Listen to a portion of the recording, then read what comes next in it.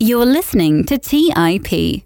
Welcome to the Investors Podcast. I'm your host, Clay Fink, and on today's episode, I'm going to be diving in to discuss the investment philosophy and framework of Terry Smith, who is the founder and CEO of Fundsmith and also known as the Warren Buffett of Great Britain.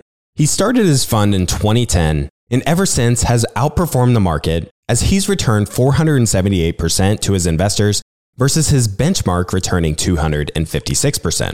He did this by continuing to do three things really well: buying good companies, ensuring that he doesn't overpay, and doing nothing. I really enjoyed researching Terry Smith because I love his writing style of being a straight shooter and telling it how it is. He's not afraid of calling people out when he sees wrongdoing and sticking to his strategy of buying and holding quality companies. I'm always on the hunt for the next great company to add to my own portfolio, and understanding Terry Smith's approach helped me take the next step of better understanding what to look for. And at the end of the episode, I took a look at Terry's portfolio today, as well as his more recent purchases, so be sure to stick around until the end of the episode. With that, let's dive right in. You are listening to The Investors Podcast, where we study the financial markets and read the books that influence self-made billionaires the most. We keep you informed and prepared for the unexpected.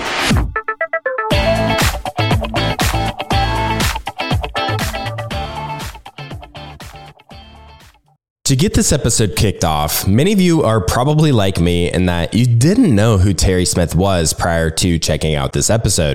And you're in for a treat today because, in my mind, this guy really gets it and he understands what it takes to outperform the market. To help illustrate why I say that, I wanted to share a short clip here of him chatting with Morningstar Europe all the way back in 2014. Here it is. The Fundsmith Equity Fund is now 4 years old.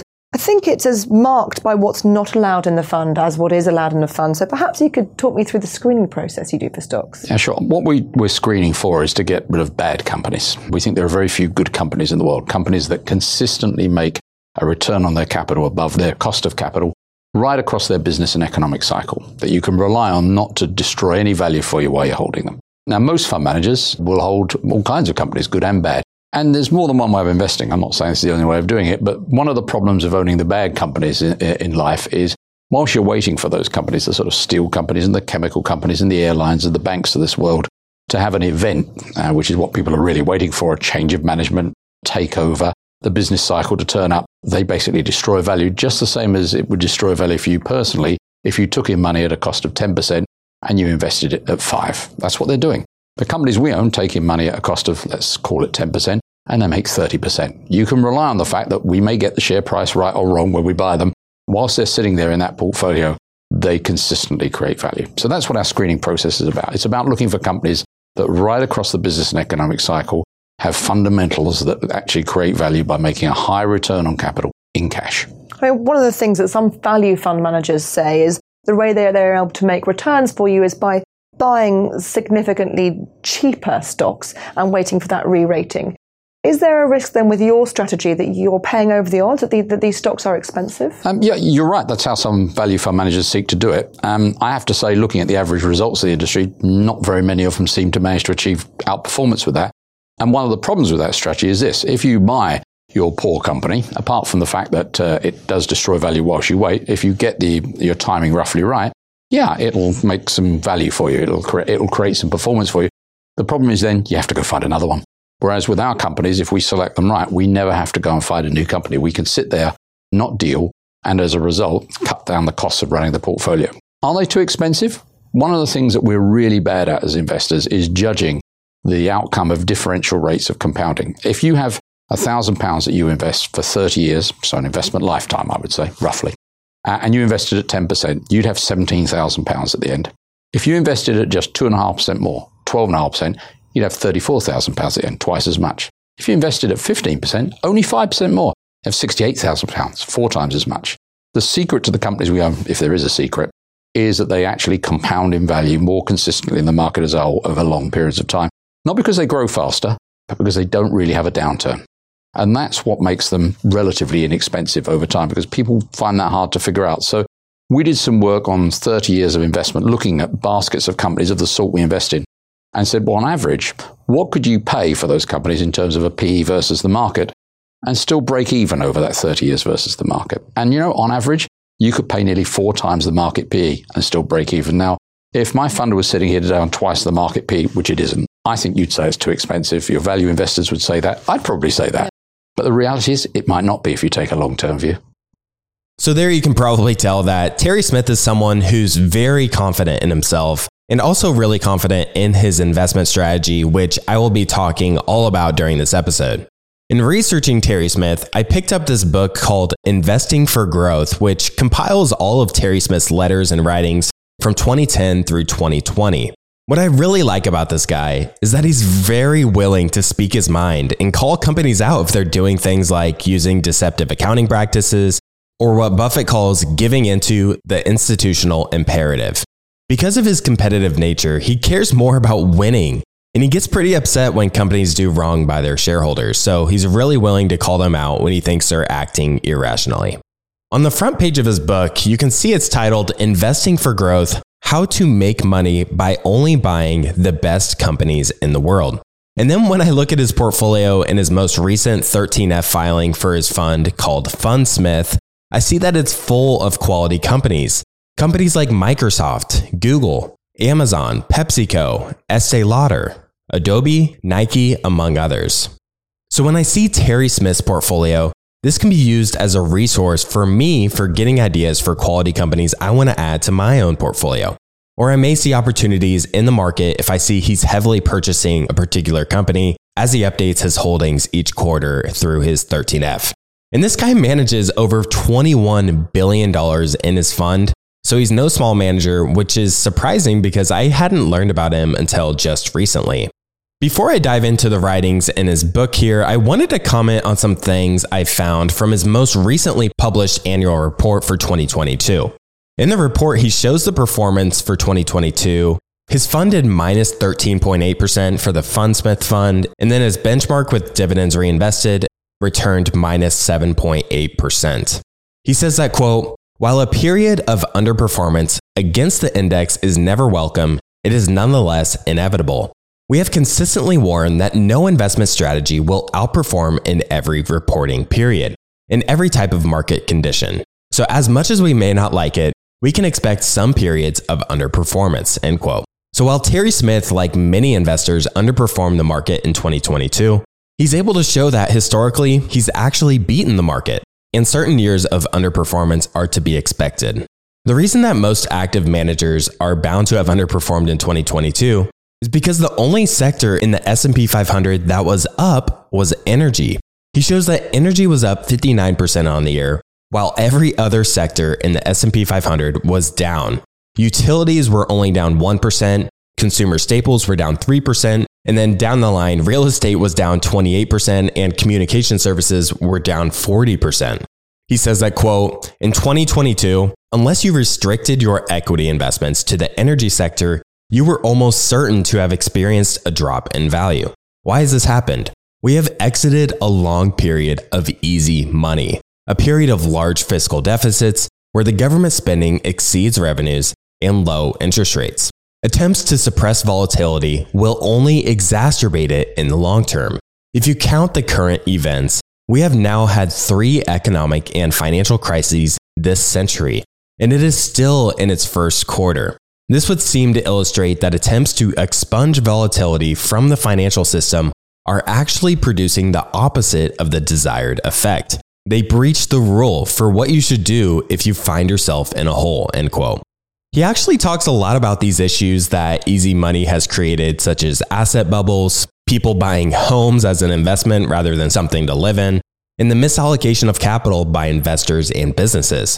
Since the era of easy money is over for the time being, tech companies are now forced to be much more deliberate with their spending, and really all companies in general.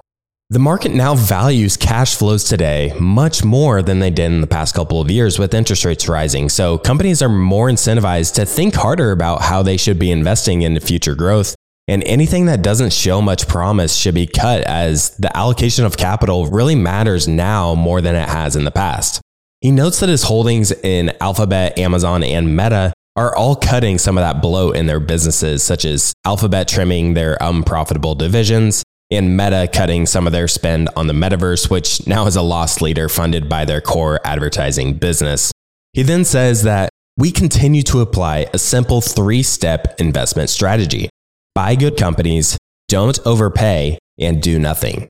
Then he shows this really interesting table that shows his portfolio relative to the S&P 500 in a way I don't know if I've ever seen before. He shows the return on capital employed for his portfolio, the gross margin, the operating margin, and then a number of other metrics. And then he compares these metrics to the S&P 500. So he takes his fund and takes the average of all of these metrics, and then he's comparing it to the average for the S&P 500. So instead of looking at one individual company and how it's performing, he's looking at his whole fund as a whole. So for the return on capital employed, his portfolio's metric was 32%, while the S&P 500 was 18%. So on average, his portfolio earns returns on capital employed at 32%, and then the S&P 500 on average is 18%. This is his way of showing fundamentally that the Fundsmith portfolio is invested in better companies that are able to reinvest at higher rates of return. The gross and operating margins are significantly better as well than the S&P 500, and the interest coverage ratio is double that of the S&P 500. So not only are the companies he owns earning higher returns, but they're also doing so with less leverage, which makes his portfolio more robust and better able to handle downturns when credit conditions are tight. He stated that, quote, "Consistently high returns on capital are one sign we look for when seeking companies to invest in. Another is a source of growth. High returns are not much use if the business is not able to grow and deploy capital at these high rates." So how did our companies fare in that respect in 2022? The weighted average free cash flow grew by 1% in 2022. This is the lowest growth rate we have recorded to date in our portfolio, and probably says far more about the leveling off in demand in some sectors post the pandemic surge and the macroeconomic conditions than it does about the long-term growth potential of the businesses themselves. You may recall that the free cash flow for our companies surged 20% in 2021. Significantly above the more normal 9% growth in 2019 and 8% in 2020. Moreover, the free cash flow of the S&P 500 fell by 4% last year. Frankly, we are pleasantly surprised that there was any growth at all in our portfolio companies. And if 1% growth worries you, it may be wise not to read next year's letter, end quote. Then he goes on to talk about valuation. The second leg of our strategy is about valuation. The weighted average free cash flow yield of the portfolio at the outset of the year was 2.7% and ended the year at 3.2%. The year-end median free cash flow yield on the S&P 500 was 3.4%, roughly in line with our portfolio. So not only does Terry Smith invest in higher quality companies than the S&P 500, but the companies he owns are trading at roughly the same free cash flow yield as the S&P 500 as well. So he's owning higher quality businesses that are roughly the same price as your typical business in the market, which is no surprise given that he's managed to outperform the market since his fund's inception. Now, the valuations and free cash flow yields really stand out to me here as well. As I mentioned, he stated in 2022, the free cash flow yield on the S&P 500 is around 3.4%. Then when I go back to his very first shareholder letter back in 2010, he says that the free cash flow yield on the S&P was 7%. And just for reference, the 10-year treasury was, pretty comparable at the end of 2022 relative to 2010. It was 3.9% in 2022 and then 3.7% for the 10-year treasury in 2010. Despite the similar US treasury yields, based on the free cash flow yields, the S&P 500 was roughly 50% cheaper in 2010 than it was in 2022, which is quite surprising just to see how much valuations have grown over the years. And then the third leg of Terry Smith's strategy is doing nothing. His fund in 2022 had a turnover of 7% in assets, which he says is slightly higher than usual. Out of his 46 holdings, he has held on to 5 of them since his fund's inception in 2010. Then he goes on to share his concerns on Unilever and PayPal, both of which are long-term holdings of his, and despite having a substantial position in these companies, he hardly hears from the management team when he shares his concerns about the businesses. So I really like how he will put these companies on public display, and it makes me think of the Buffett quote of praising by name and criticizing by category. Smith does not take that approach at all because he wants to see change at these companies, and he's giving them a chance to improve and make better decisions than they did in the past because he believes these companies have unrealized earnings potential. And I'm really glad that Smith also touched on the importance of understanding stock-based compensation. When you look at a company's GAAP net income or free cash flow amounts, they haven't factored in stock-based compensation, which is a real expense for the company. This is an expense that is most commonly used by technology companies to try and attract top talent. Smith says that share-based compensation has become an increasingly prominent part of some companies' expenses in recent years, especially among companies in the technology sector. If we take, for example, the 75 companies in the S&P Dow Jones Technology Sector Index, share-based compensation expense expressed as a percentage of revenue has gone from an average of 2.2% in 2011 to 4.1% in 2021. This may not seem like much of an increase, but keep in mind that during that period, revenue for this set of companies had almost quintupled on average. There is nothing wrong per se with compensating employees with shares. In fact, there is a legitimate reason for doing so. It may help to align interests of employees with those of shareholders. Let's take a quick break and hear from today's sponsors. Today's episode is sponsored by Range Rover Sport. Range Rover leads by example with their dynamic design that rises to the occasion. It's got powerful on-road performance and commanding all-terrain capabilities, coupled with signature Range Rover refinement. The third-generation Range Rover Sport is the most desirable, advanced, and dynamically capable one yet, redefining sporting luxury. It's got advanced cabin technologies such as active noise cancellation and cabin air purification, offering next-level comfort and refinement. The purposeful cockpit-like driving position sets the tone for a focused interior that promotes exhilarating driver engagement. Award-winning Pivi Pro infotainment is at the heart of the experience and provides intuitive control of the vehicle systems. You can enjoy a dynamic drive and total comfort with optional 22-way adjustable, heated and ventilated electric memory front seats with massage function. Design your Range Rover Sport at LandRoverUSA.com. That's LandRoverUSA.com. Have you ever wondered if there's an AI tool like ChatGPT specifically built for the stock market? A tool that not only aids you in your research and analysis process, but also allows for dynamic discussions? Today, I want to share such a tool with you called Meyka. Meyka is the AI-powered stock research assistant now enhanced with real-time stock data. Meyka does a lot of the heavy lifting of sifting through financial statements and company data and delivers it to you nearly instantaneously, and the best part is that it's 100% free. Try it out today and ask Meyka questions like, what is the financial health of Microsoft? How much cash does Copart hold on its balance sheet? What is the return on invested capital of Adobe, or millions of other prompts? Check it out today for free at Meyka.com. That's Meyka.com. The Holy Grail of Investing, the new book by Tony Robbins and co-written by investing legend Christopher Zook, reveals the secrets of alternative investments like private equity, venture capital, energy, real estate, sports franchises, and more. It features exclusive insights from investing titans who collectively manage more than $500 billion, including Robert F. Smith, Vinod Khosla, Michael B. Kim, and many others. In the Holy Grail of Investing, you'll discover how to take advantage of the trillions flowing into private equity by becoming an owner of firms that actually manage the assets and share in the revenue they generate, how to take advantage of the 2 to 3 times higher returns of private credit as an alternative or complement to bonds, how to invest in the energy evolution and ride the wave of trillions in global investments, how investments in private real estate can work as an inflationary hedge and source of tax-efficient income, and how many of the world's greatest investors thrive in both good times and bad. The Holy Grail of Investing by Tony Robbins is available now wherever books are sold. All right, back to the show. I want to focus on how share-based compensation is accounted for, or more accurately, how it is not accounted for in companies' non-GAAP earnings figures. Among the 75 companies in the technology select sector, 45 of them remove share-based compensation from non-GAAP versions of their earnings per share, operating income, or both. In plain English, they remove the amount for share-based compensation which boosts their profits. And you'll find it as no surprise that all of the companies in the index whose share-based comp represents greater than 5% of revenue remove share-based compensation from non-GAAP measures, end quote.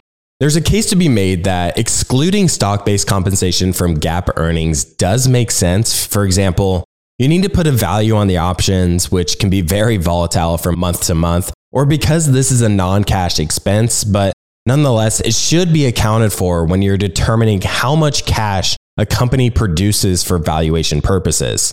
Smith showcases the example of Microsoft and Intuit to show what he means by how important this really is. When looking at the PE ratios of the two companies, at the time of the writing, Microsoft traded at a PE of 25 and Intuit traded at a PE of 28, representing a 14% premium for Intuit. However, Intuit does not factor in stock-based comp in their earnings, while Microsoft does, which leads to pretty deceiving results for investors who are trying to compare the two companies and their valuations. If you're bullish on Intuit, then you may believe that Intuit is pretty cheap relative to Microsoft. But after you subtract out that stock-based comp from their earnings figure, you'll find out that Intuit is actually trading at a PE of 43, which instead of it being a 14% premium, it's actually a 73% premium, so it's not near as cheap as it looks. For the case of Intuit, this adjustment decreases their free cash flow yield from 3.5% to 2.2%. The bottom line is that when you're using the free cash flow amount to come up with your normalized earnings, you'll need to factor in the stock-based compensation because this is a real expense for the company. For some companies, it may be a really small expense relative to their free cash flows, and for many tech companies, this expense can be pretty significant and affect your calculation of the free cash flows to a pretty large degree. That's not to say that you shouldn't invest in companies just because they pay a lot of stock-based comp. You'll just want to take that into consideration when calculating your earnings figures. To round out the letter, Smith says that we should consider the potential of the Fed's monetary policy being too lax in the past and eventually turning and becoming too tight, leading to a recession. He says that this holds few fears for us. Our companies should demonstrate a relatively resilient fundamental performance in such circumstances, and the only type of market which ends in a recession is a bear market. What we are clear about is that we continue to own a portfolio of good companies. Where the end of the easy money era has exposed any doubts, and there are always doubts, we have acted upon them and/or aired them in this letter. Our companies are more lowly rated than they were a year ago, now being rated roughly in line with the market. This does not make them cheap, and there's no guarantee that they will not become more lowly rated. But our focus is on their fundamental performance, as it should be, because in the long term, that will determine the outcome for us as investors. I will leave you this year with a quote from Winston Churchill. If you are going through hell, keep going. Have fun, Smith. We intend to, end quote. Now transitioning to the book, Investing for Growth, in the foreword written by Lionel Barber, he writes that those that have come to appreciate Terry Smith know that he is a man who is fiercely competitive, whether cycling uphill in the French Alps, kickboxing on a beach patio, or squaring up against his rival brokers and fund managers. What sets him apart is not his formidable winning streak, but the principles on which he has chosen to stand. He is the unabashed champion of quality, which he argues is synonymous with true value, end quote. Then he states that Terry Smith has challenged many lazy assumptions or myths about the fund management industry, including the belief that there is no alternative to passive investing, that value investing was dead and had run its course, that small and mid caps offer unacceptable risk, and that the largest companies are untouchable, as he time and time again challenged conventional wisdom, such as when he questioned the strength of IBM in the US and Tesco in the UK. To open up the book, Terry Smith makes the case for what he calls quality investing. To illustrate the power of it, he took the returns of certain companies from 1973 all the way to 2019. When you look at his benchmark over that period, his benchmark had an annual return of 6.2%, and then he takes a number of quality companies and says what price to earnings multiple he would have to pay for this quality company in 1973 in order to still beat the market and achieve, say, a 7% return.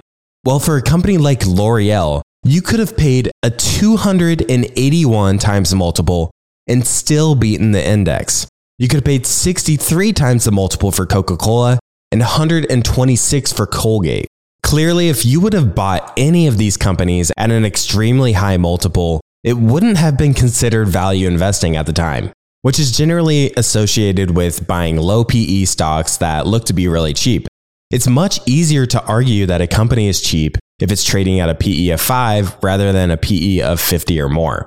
So this quality approach requires a few things in the company in order for it to be a quality purchase and a successful investment.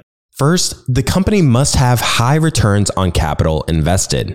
Dollar General, for example, which I've talked about in the past, with each new store they build, they target a 20% annual return or else they won't build the store. That's a high return on invested capital. Second, the company needs to have the opportunities to make these types of investments, or in other words, it needs to have a long runway for growth. And third is that as investors, we need to hold that company for a long period of time.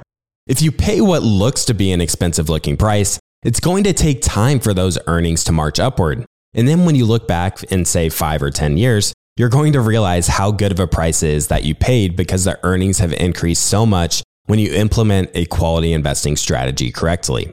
It reminds me of Francois Rochon on William Green's podcast. He mentioned that he's looking for the middle of the road stocks, not the low PE, low quality stocks, and not the super high PE, more speculative stocks. It's somewhere in the middle, oftentimes a PE somewhere between 15 and 35 if I had to put a range of numbers on it, that are high quality but still reasonably priced for long-term investors.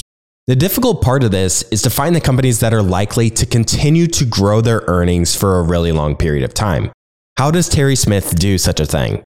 He says, quote, "The short answer is carefully. Very few companies make it through our filtering system as potential investments, and even fewer make it into our portfolio. The longer answer is that while we seek companies who have superior financial performance, that should be an outcome of the operations, not their primary objective. We are seeking companies that offer superior financial products or services to customers, which enables them to generate impressive financial returns and prevent competition from eroding them," end quote. The secret that quality companies have is that they're able to compound capital at higher rates of return, meaning that they have higher than average returns on invested capital, and they're able to maintain those returns over long periods of time. Investors in these companies may need to pay up slightly for them and understand the power of compounding when you hold these for that long period of time. For example, when you compound capital for one fund at say 10% over 30 years and another percent at 12.5% over 30 years, you end up with double the amount of money at the end of the period for the second fund. So it ends up being well worth it to pay up for quality. It reminds me of the wonderful quote that time is the friend of a wonderful business and the enemy of a terrible business. Wonderful businesses continue to improve and increase their intrinsic value day in and day out, and terrible businesses fall in value over time. Now, quality companies, in a way, defy the laws of investment. There's this economic theory of mean reversion, which suggests that companies that generate high returns on capital should attract competition, which will eventually reduce those returns to the average or worse than average. Our millennial investing host, Rebecca Hotsko, wrote a great article on mean reversion if you're interested in learning more about that. Terry Smith says that the very small group of companies that manage to avoid this economic law of gravity have some kind of defense which enables them to fend off the competition. This is the often quoted concept of the moat, popularized by Buffett.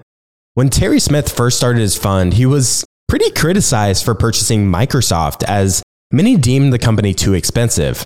The company today is a 10-bagger for the fund. One lesson Smith learned over the years is that every company has some sort of problem. If I look at one of my higher conviction plays, which is Alphabet, the problem with Alphabet is that the advertising market is somewhat cyclical. And when we're in a recessionary period, the first thing that many companies cut is their advertising spending, which is obviously bad news for Google. But 10 years from now, I expect the digital advertising space to be much larger, and for Google to continue to have a very large share of that spend, which means they will be a much larger company. So it's very unlikely you're going to find a company that doesn't have any issues or any problems, but what you want to try and find is a company with very little competition or other threats such as regulatory overwatch. Since I mentioned Microsoft, I figured I'd tell the story of how this one became such a big win for him. He wrote a piece titled, "Just the Facts When Weighing Investments." And he laid out the revenue and operating cash flows for just a random company from 2006 to 2012. The revenues grew from 44 to 73, and operating cash flow grew from 14 to 31 over that period from 2006 to 2012. So revenues grew by around 9% with a slight downturn in 2009 because of the crisis, and operating cash flow did even better, growing by 14% annually, plus the company's margins were exceptional. So when looking at the numbers for this faceless company, you can clearly see that this is a really good business, and just based on the numbers. And you'd probably assume that the company was, trading at an expensive price, but the reality is that this company traded at a free cash flow yield of over 8% and a PE ratio of only 12. Well, this was a reality for Microsoft during that time. You just need to add a dollar sign in front of those numbers I mentioned, and then add the word billions after those figures. The story people were telling themselves back then was that Apple had won the mobile device market and Google had won the online search and mobile operating systems market.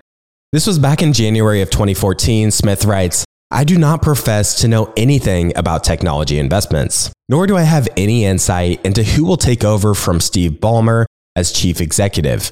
But I do know something about financial analysis, which often seems to be ignored as it has been by many commentators on Microsoft. Worse, much of the quote-unquote research and commentary about Microsoft is not about whether it's going to do well or do badly. It's more about the biases of the commentators, who often seem to feel that because Microsoft is not hip or fashionable and doesn't have the design sense of Apple, it doesn't deserve to succeed. The facts suggest otherwise. Just stick to the facts." So my big takeaway from this is that people can quickly become enamored by some narrative about a company. And people tend to attach a story to a company based on how the stock price has performed as of late, rather than how the actual business fundamentals have changed over time. Now, Smith, when starting up his fund, obviously needed to determine his fee structure, and I thought I would mention this in case listeners weren't aware of the detrimental impact to the long-term returns that too high of fees can have. The standard in the hedge fund industry is the 2 and 20 model, which is 2% of assets per year plus 20% of profits are taken out as fees. Now, this is practically highway robbery in my opinion. If you don't believe me, consider the stats that Smith mentions in his early reports in 2010. He says that had someone invested $1,000 with Warren Buffett over the past 45 years, they would have ended up with $4.3 million, which is up 4,000 times their money. Had you charged them a 2 and 20 fee, they would only have ended up with $300,000, with the other $4 million belonging to the manager. Also, consider that no fund managers are ever going to do as well as Buffett did. And the tricky thing about this is that they're slowly taking their money away from you. So the fees can be deceiving because it really compounds over time. It's not until you run the math and see how those fees really compound can you see the true impact of those fees. I suspect most of our listeners are well aware of this, but some might not be. If I'm buying into a passive fund, I generally want their fees to be less than 0.5% as just a general rule of thumb. In Smith's 2012 annual report, he discussed the entry into a low interest rate environment and how investors are venturing into riskier assets in search for a yield. He cautions against solely buying a dividend stock with a high yield only because of that high yield the dividend stock offers. Many of these types of companies may end up being value traps as the business fundamentals deteriorate and the company is forced to eventually cut their dividend, which has been the case with AT&T over the past couple of years, as they offered a very high dividend, which was recently cut in half. One disadvantage of dividend investing is that dividends are not a tax-efficient investment strategy, as the money is taxed twice. Once when the company is taxed on their earnings, and a second time when you receive your dividend check, which is taxed as income. Smith believes that investors should not focus on the dividend yield a company has, but rather the total return a company provides. As I was reading Smith's letters, I really couldn't help but be surprised by how critical he is of central bankers' policies. Most letters from fund managers that I've read oftentimes ignore the Fed policy. But he is not shy to say that QE and other policies that attempt to stimulate the economy will do more harm than good over the long run. He says that the inevitable consequence of these policies is inflation and currency depreciation, which I believe he was absolutely spot on about. But he rounds out his 2012 letter by stating that, quote, "While we wait to see if or when this scenario comes to pass, the good news is that macro views and developments have no bearing on our strategy. Increasingly, desperate attempts to stimulate the economy are far more likely to stimulate the valuation of our portfolio.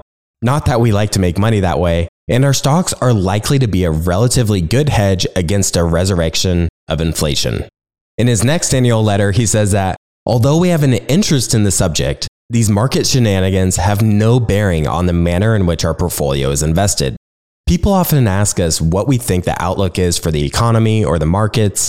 Apart from prefacing any response with the phrase, "we don't know," we usually point out that whatever the outlook is will not alter our methodology of investment. Whatever our view of the economy, the Fundsmith Equity Fund will always be fully invested in high-quality companies, which satisfy our criteria on financial performance and have done so for many decades. Let's take a quick break and hear from today's sponsors. Buy low, sell high. It's easy to say, hard to do. For example, high interest rates are crushing the real estate market right now. Demand is dropping and prices are falling, even for many of the best assets. It's no wonder the Fundrise flagship fund plans to go on a buying spree, expanding its billion-dollar real estate portfolio over the next few months. You can add the Fundrise flagship fund to your portfolio in just minutes with as little as $10 by visiting fundrise.com/WSB. That's fundrise.com/WSB.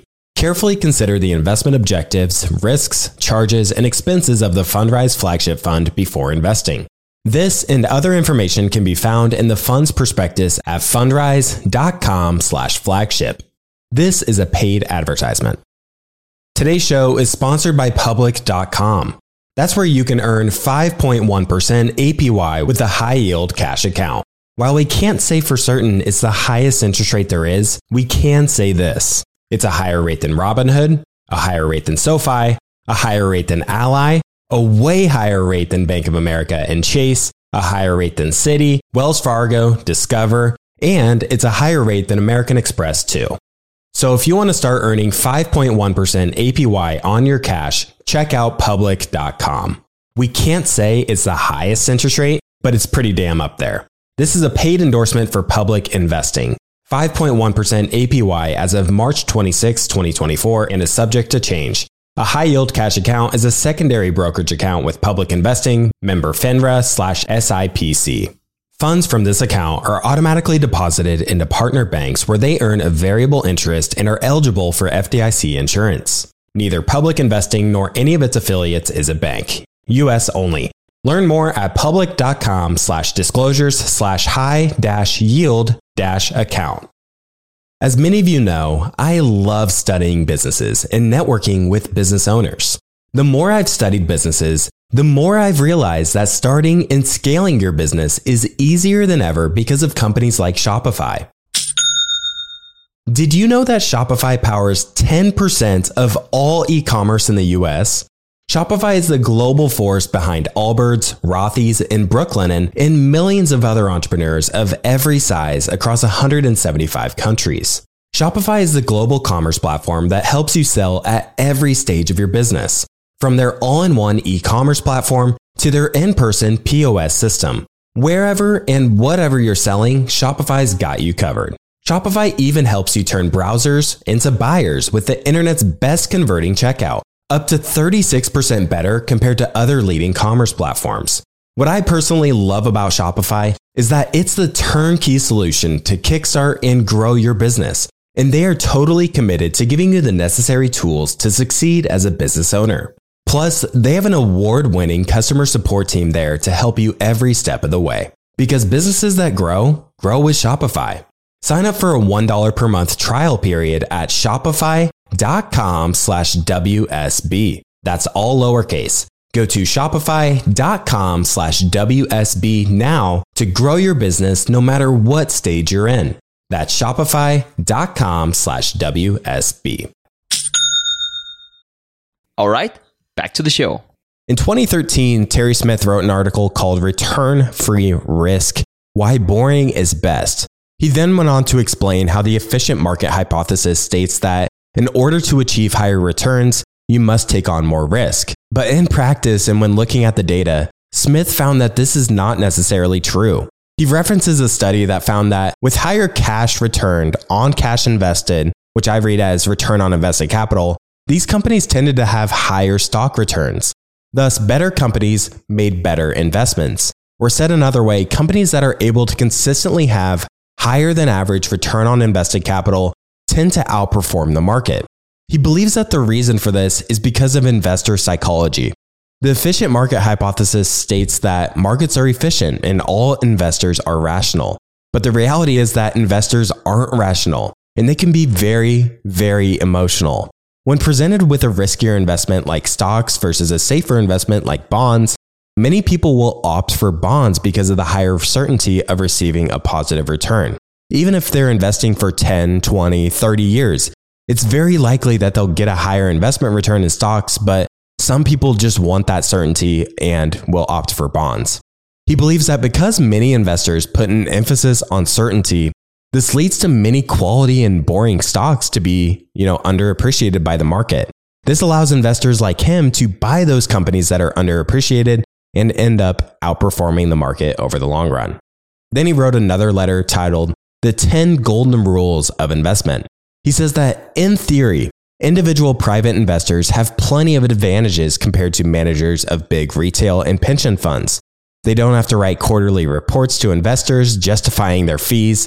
They don't have to worry about beating benchmarks all the time, and they're not constrained by rules about liquidity or limits on portfolio constituents.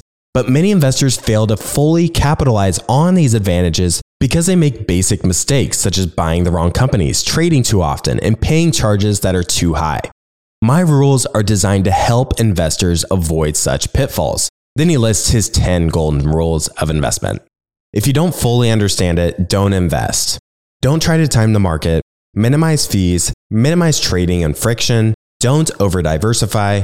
Never invest just to avoid tax. He's not referring to retirement accounts here.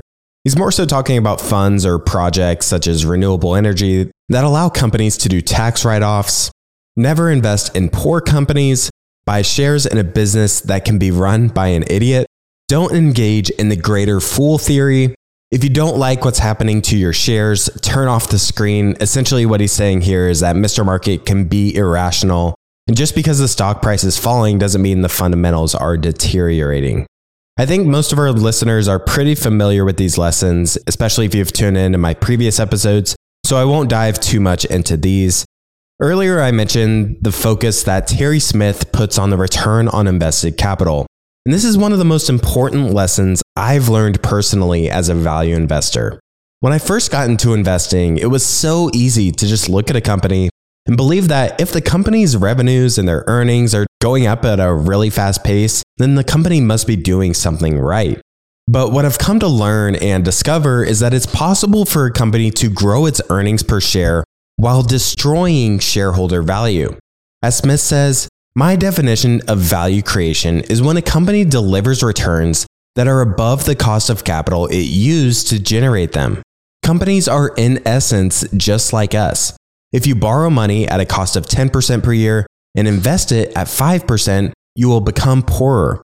If you invest at a return of 20%, you will become richer. Similarly, companies which consistently make returns above their cost of capital become more valuable and vice versa. A company that can sustain a return on capital above its cost of capital creates value for its shareholders who should want it to retain at least part of its profits to reinvest it at these attractive rates of return rather than handing them over as dividends or to be used for share buybacks. The slight problem with this approach is that the cost of capital is not straightforward to define or compute, which is why many investors just look at the growth in the earnings per share over time. However, Smith notes that EPS and PE ratios suffer serious flaws because they don't take into account the amount of capital invested and the returns that the capital makes. Terry Smith's 3-step process is to invest in good companies, don't overpay, and do nothing. And good companies are those that are able to earn high returns on capital relative to their cost of capital consistently over time.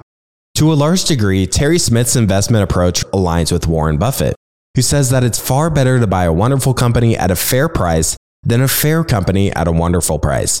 But what I really admire in particular about Terry Smith is his willingness to stand out and go against even some of the smartest money managers if he believes they're wrong. He analyzed IBM around the same time Buffett bought it, and he publicly announced that he was passing on the company, and then watched the share price underperform over time after Buffett had taken a position in it. However, in his letters, he does give Buffett a ton of credit to all of his contributions to the value investing community, as Buffett is referenced many times throughout his letters. Smith also recognizes the wisdom of Charlie Munger as well. And one of my very favorite quotes from Munger is that, over the long term, it's hard for a stock to earn a much better return than the business which underlies it earns. If the business earns 6% on capital over 40 years and you hold it for 40 years, you're not going to make much different than a 6% return, even if you originally buy it at a huge discount. Conversely, if a business earns 18% on capital over 20 or 30 years, even if you pay an expensive looking price, you'll end up with one hell of a result.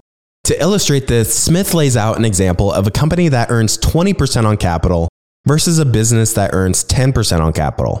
And if these returns maintain these levels over long periods of time, then the returns of a stock tend to trend towards the returns of the underlying business, which illustrates Buffett's point that it's better for long-term investors to own wonderful businesses bought at fair prices than fair businesses bought at wonderful prices. The ability of a company being able to reinvest back into the business gives equities a unique advantage over other asset classes such as bonds or real estate. The average company pays out about half of its earnings as dividends, meaning that the other half is invested back into the business. If you own bonds, you receive your coupon payments, and for real estate, you receive your rental income. But neither of these assets inherently reinvest those earnings back into themselves on their own, as is the case with equities. Towards the end of 2015, Smith shared the lessons he learned after running his fund for 5 years. And some of these lessons really struck a chord with me and resonated with me, so I'll share a few of them here. The first lesson was to invest in something good. He says, "What has continued to amaze me throughout the past 5 years is not just this largely pointless obsession with factors which are unknowable, largely irrelevant, or both, but how infrequently I hear fund managers or investors talk about investing in something which is good, like a good company with good products or services, strong market share, good profitability, cash flow, and product development." Then later he states, "Another obsession I have been surprised about is that the quote-unquote cheap shares. I've been asked whether a share is cheap many more times than I've been asked whether a company is a good business. If you're a long-term investor, owning shares in a good company is a much larger determinant of your investment performance than whether the shares were cheap when you bought them." The second lesson is to ignore the siren song. Rather than being constantly swayed by public opinion, you want to have a set of principles that you can adhere to ensure that you're consistent with your investment approach over time. If Smith had listened to public opinion, then he would have never bought Microsoft when it was trading at a PE of 12 and the business was performing really well. Another lesson was to not sell a good company, as selling a stake in a good company for him was almost always a mistake. It's funny that he mentions this as a lesson because in 2015, he went ahead and disregarded this lesson by selling his stake in Domino's Pizza. They loved the business and they were pretty hesitant to sell it, and he said he was very reluctant to sell the shares in an excellent company simply for valuation purposes. After he had sold it, the very next year in 2016, they watched shares of Domino's increase by 45% from $111 per share to $159. And now in 2023, shares of Domino's trade at $352 per share. Now, what I like most about this lesson is that Smith isn't afraid to point out his mistake of selling Domino's, very similar to what Buffett does in his letters. Now, he did make the mistake selling Domino's, but he did not also make this mistake with Microsoft, as to my knowledge, he has never sold his stake in the company, and today it makes up over 10% of his US equity holdings at $2.1 billion. And at the end of this particular letter, he shares his insights from his best performing stock from that year, which was Domino's Pizza.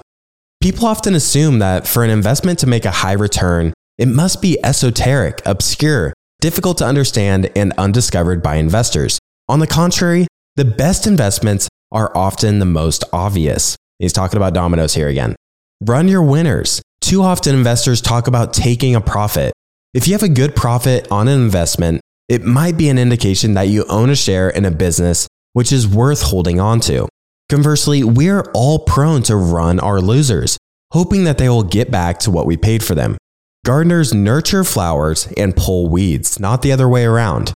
Domino's is a franchisor.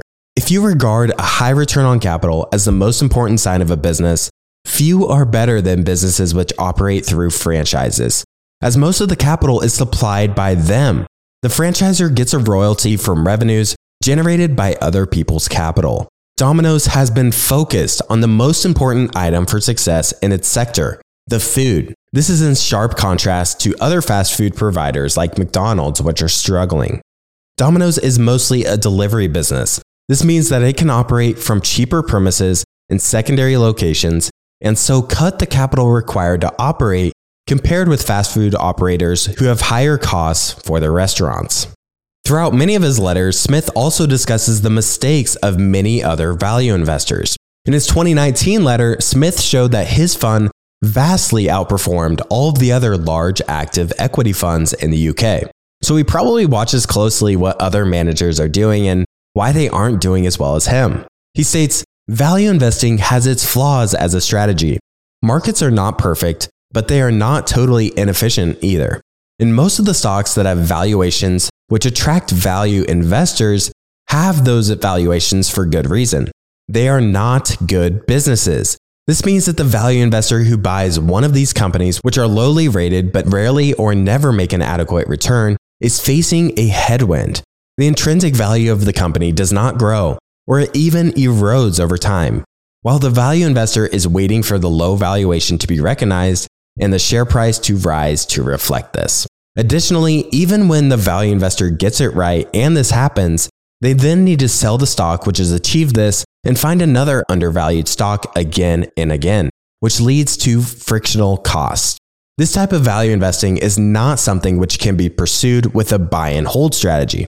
In investment, you become what you eat, insofar as, over the long term, the returns on any portfolio which has such an approach will gravitate to the returns of the companies themselves. So again, he's hyper-focused on the return that the underlying business earns rather than trying to find something that is trading at a below average multiple. Next, I'd like to transition to take a look at Terry Smith's portfolio today and get a grasp of what companies he owns in his fund and what moves he's made recently. Just as a reminder, his public 13F filing only shows his US listed holdings, so we aren't able to see his international holdings. His top 10 US holdings make up 60% of his portfolio shown in his 13F, which is a lot more concentrated than most funds. Microsoft tops the list at a 10% holding, which we all know is just a fantastic company. The return on invested capital over the past 5 years has been 25%, which is exceptional. Microsoft's EV to EBIT was quite low during the 2010s when Terry Smith was first purchasing it. It was trading at a multiple below 10, and today their multiple's around 20. So we've seen some multiple expansion in Microsoft, but also it's been a really strong performer through the growth of the business. Not only is Microsoft an example of the power of buying a long-term compounder, but it's also a great example of what can happen if you vastly overpay for a company. During the 1999 tech bubble, Microsoft got up to a PE of 75. And by 2005, it reached a PE of 20. In 2011, it reached a PE of 11 before the market started to appreciate the stock again. It wasn't until 2016 that Microsoft's stock price hit the ridiculous price that it did during the 1999 tech bubble. Terry Smith's next largest holding is Philip Morris, ticker PM. This is a tobacco company, and it's a 6% weighting for him. A tobacco company is probably one of the last types of companies I would like to own personally, so I'll just briefly touch on it here. Their EV to EBIT is around 14. Revenues and earnings are much more stable and steady relative to a company like Microsoft, and this stock's price today is the same as it was back in 2016, so I'm somewhat surprised to see this one as one of their top holdings. The third largest holding is Estee Lauder, ticker EL. This is a company that sells beauty products such as skincare, makeup, and fragrances, and they're a leader in their industry as they sell products in over 150 countries. This seems like much more of a company that I would expect Terry Smith to own. The stock's performance has been really good and consistent over the past decade. Their return on capital has averaged 17% over the past 5 years, and their EV to EBIT multiple is 27, which is pretty high based on historical standards for this company. It was typically around or below 20 until 2015, until we saw this multiple consistently elevated. Now, when looking for companies to potentially add to my own portfolio, it may be a bit more helpful to look at his more recent purchases rather than his top holdings, because his top holdings are likely there because they've appreciated their way to become his top holding. So if you were to buy a company today, oftentimes it won't be his largest holdings because these stocks have appreciated and they may be a little bit more expensive. So let's see what some of his more recent purchases are. His biggest addition in Q3 of 2022 was Otis Worldwide Corporation, which went from nothing to nearly a 2% position for him at an average price of $63, and the stock is now at $81. This is a company I've never heard of. They are an elevator and escalator manufacturing, installation, and service company. This company started trading on the New York Stock Exchange in the first half of 2020 as it was spun off from another company.